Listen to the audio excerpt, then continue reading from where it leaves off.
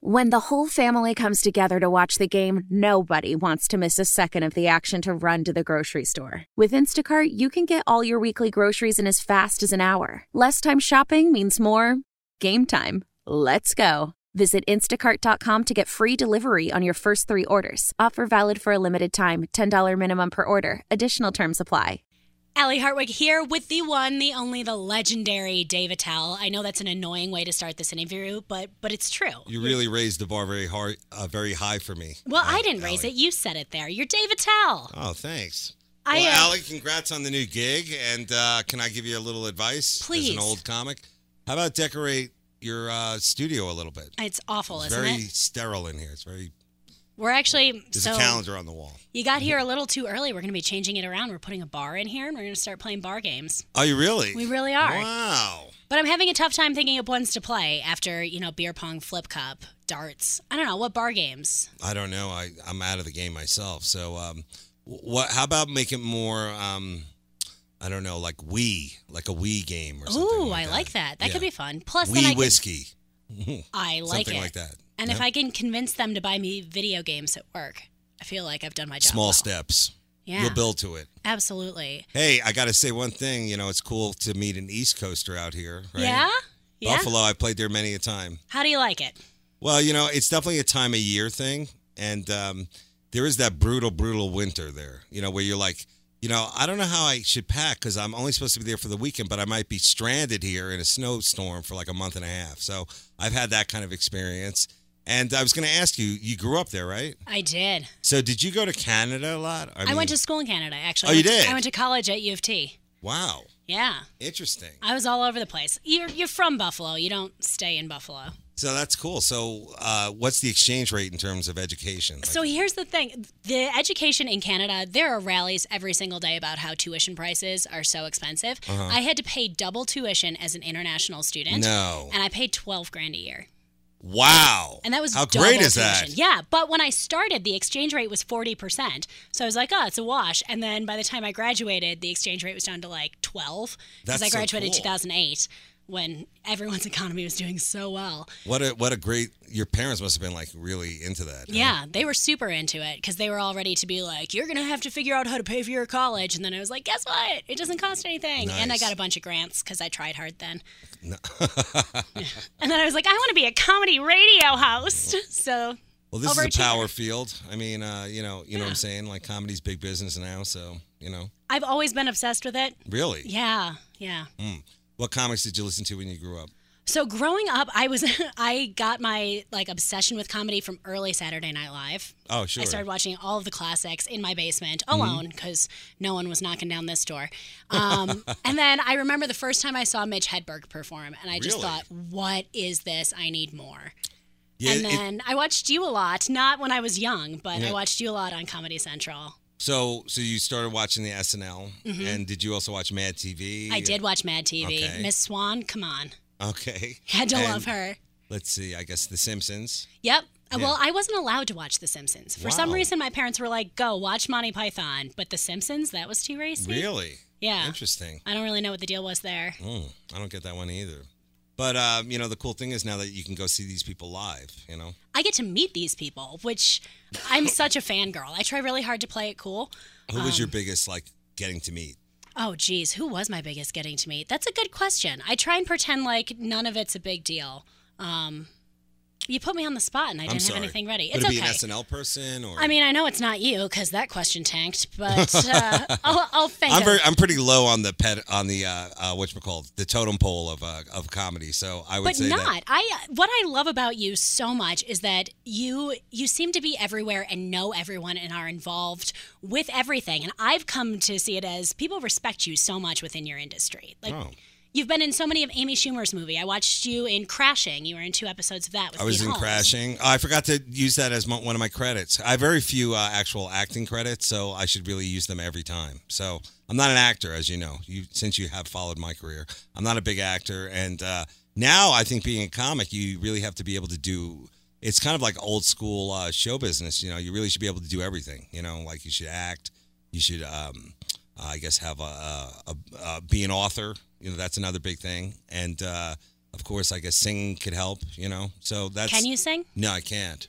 What if you try? I'm a one-dimensional act, basically. I'm a road comic. I'm a club comic. So, and that's why I like Denver. You picked a great town because this is like, I'm sure you've heard this a million times from a million people. Is that like Denver was always the club that you look forward to, like the Comedy Works. It was always the one that you're like, man, I can't wait to get through this week because next week I'm going to be at the Comedy Works. And the crowds here always were like, I would say that, it was one of those things where you could try out new material, which was really cool. And I do that anyhow, but like they would get it. And it always made me feel good, like to come here and see like, just how far you could push it. And I know now everyone's so, PC and all that kind of stuff. But at the end of the day, I still think that this is like one of the strongest comedy towns in America, And I'm not the only game in town either. I mean, Kyle Kinane, who you must know, super funny guy. And he's at the Downtown Club. I'm at I call it the Old Man Club. I'm at the one. Comedy Works South? South, yes. Yeah. Here in the Tech Center. Yes. Where we work and some people live. And do you go to see, like, I guess since it is your job, you go to see live shows, right? I go to see as many as I possibly can. See, now can. that's the one thing that I think a lot of people need to do is they need to go see comedy live, whether it's an arena show, which I think is now like the new thing that people like. My first show was I got to see like, 10,000 people, it was like that's not really how it used to be. And I would say that like if you could get more people to go actually to live comedy, it doesn't matter who it is, just to get them out there so they can really see it and not just tweet about it. That would be really helpful. The first comedy show I ever went to was in Toronto, and it's such a different experience when somebody's so close to you, when you're feet away and you're all laughing at this together. Right. Instead of, as you said, like those arena shows where a little speck on stage. That's the new thing in my like talk about like being in it a long time. It's like arena shows, like Sam Kinison, of course Andrew Dice Clay back in the day, like those big shows. Those were the shows that, like, even before my time, I guess Steve Martin, like these, big things. Now it seems like there's so many people who can fill an arena, and that's cool. That really shows you how, I guess, comedy has like gone to the next level, Yeah, it absolutely has. So and I'm glad to see it since I'm not a part of it. Yeah, not at all. So one of my favorite things that you've done was Dave's Old Porn, because it combines all of my interests. Really? We don't have to dive into. But to me, it was always one of those things, like you just found an idea, you found something, and you actually found something that me and my friends used to do in my dorm room all the time. Really? But made it funny. I think that's great. Because we thought great. we were hilarious. And to explain what it is it was retro vintage porn from the golden age of porno, erotica as they call it, the 1970s, and we would bring out the actual stars of the movie and kind of do a tribute with other comics. And like Bill Burr was on it, Amy was on it, Chelsea Handler, Margaret Cho, Mark Maron was on Mark one. Maron, Bill Burr. So we got like a Joe Rogan, like all these great people would come by and they would, do like what you did with your friends, which is when you look at these, old raunchy films, you have to say stuff. It's very funny. And It's also really I guess you could say a time capsule for that. And I always found that really exciting and interesting. And I also think that like, those people are so different than today's adult stars, and also just like how we look at it too. Like a lot of them got into it because they were artists. They were like, this is a freedom of expression, and like I was a dancer, and I also was involved in the art community, and it was a lot of like that 70s stuff. So I find it fascinating, But unfortunately, we only did 2 seasons, and then I'm supposedly selling it overseas. So if you're listening in, I guess, I don't know, Uzbekistan, maybe you've seen the show. Maybe you have. It's a great show if you haven't. I mean, the internet is out there. Allie, thanks, man. That's a solid for me. I appreciate it. Love it. It really just That's is. one of my favorite projects. Of all the projects that I've spent my own money on, that's my favorite. Is it really? Yeah. Okay, well, it's my favorite that you've done, and I always feel like such a perv admitting it, but I really don't care because comedy plus porn, yes. Yeah, so that's a win for both of us on that one. And this bumping mic thing I did with Jeff, which is a Netflix thing. Yes, and, you have a Netflix special coming out. Yeah. I'm so excited. So now here's the thing that I wanted to ask you, since this is kind of good because it's kind of like, I'm the old man, and, Netflix will be where people experience comedy now. Like, it already is. Or on a other digital platform, whereas when I was a boy, it was vinyl records. Like I listened to George Carlin or Richard Pryor, and I would sit there alone listening to my records, laughing. And now with Netflix and Comedy Central, I think, gets a big tip of the hat from a lot of comics for like seeing comics and seeing the potential in them from, Amy again to Dave Chappelle and, Jon Stewart and all just these great comics who they gave a platform to who went on to, just super success. And I think that was like Comedy Central's really like what they did for comedy. Like you cannot say enough thanks for. But Netflix now is in that business too. And they have a lot of specials, and not just from the usual people. It's from all over the world. Now, what do you think of that? I think it's so amazing too that they're doing their like roundups of comedians where each comedian gets like 15 sets. You like that? 15-minute sets, yes, because you're exposed to so many people that you think like, oh, I don't know who this is. I'm not going to dedicate an hour to it. 15 minutes? Right. Yeah, I'm going to give this person a shot. Like Taylor Tomlinson, I found through one of those. And Okay. I love her. Yes. I think she's hilarious. Mm-hmm. And it's so cool that Netflix, right on your TV, is just giving you access to comedy any time of the day. Yeah, and Taylor, who I don't know that well, but I do know that she is a super hardcore, really good comic that will bring her audience to her live shows. So that's how that's going to work. But I was going to ask you that the hour special, do you think now, does anyone have the time to actually watch an hour? Because I know I've watched hours, and like, as a comic watching another comic, it's kind of like, we watch it differently, we're looking at the joke, all that kind of structure. And now there's like all these different variations on a special. But like for you, as a person who's in a really sweet spot of like both knowing comedy and also as a viewer, do you think the hour is over? Like it's too long? I don't. People I think are busy. It's great. So it's kind of like I relate it to HBO with their half-hour comedies and their hour-long dramas. They should do that more. Yeah. With the hour-long special, you're committing to only an hour. Like you commit an hour to watch a TV show all the time. So now, it's do you not watch like it complete, or do you Yeah. take a pause and go, hey, I'm just going to make some calls and do all that kind of stuff? No, I'll watch it completely because once Wow. you get into that rhythm and you get into that like laughing mood, you have to keep it going. Because if you give yourself a break, then suddenly it's like stopping running. You have to warm back up again. Oh, okay. And so I like to sit through the whole thing. I by no means think the hour special is over. I just think you can equate it to the TV show versus the movie, or the Wow. half-hour comedy versus the hour-long drama. One's a little more invested. The other one is just like, getting you set for something. But I love Netflix specials. When I travel, pretty much the only Yes. thing I download are comedy specials. I see that on plays now all the time. People are watching specials. All the time. But I'm going to take the other side of it, going like, people are busy. Our attention span has never been lower. Oh, yeah. I know myself, just like after 15 minutes of anything, I'm a little done. I'm a little spent. But you're giving me like great feedback, and I hope there's more people like you, because I really do think that the hour special is in jeopardy right now of like, should it be a half hour, which is fine for me because I always have less material than I think. But for the real comedy fan, do they want to see a full hour? Yeah. That's the thing. See, as just a casual viewer of all entertainment, I think an hour is an appropriate amount of time to ask of somebody. Any more than that, you start to think, huh? But when you're consuming things digitally, not in a Netflix way, because we think of that more as TV, but like on Facebook, if something is more than 2 minutes long, I'm not going to give it to you. I'm not going Really? to sit around for more than 2 minutes. And if Okay. I do, it's got to be good. Most of the time, I'm not even turning the sound on. Comedy Really? Central has figured out that, where they'll do kind of like we do here with the little clips from people's acts, Oh, okay. where you just get like the minute joke, like just the joke. Right. But it intrigues you. It piques your interest. And suddenly when you see their Netflix special pop up, you remember, oh, I saw that person. Oh, I see. It's kind of like their hashtag. if you Yeah, will. a Okay. little bit. Yeah, it's almost like advertising. So was we're trying to getting use so some nerdy. tech terms. We're getting crazy nerdy on comedy. Well, I have right another now. question for you, if you don't mind me No, asking these questions. Not at all. So I assume you grew up in the age of the YouTube sensation. YouTube came out when I was in college. Okay, so now these YouTube people, they call them sensations. These Yeah. YouTube sensations. I feel like the YouTuber thing has kind of. It's done. No, I don't.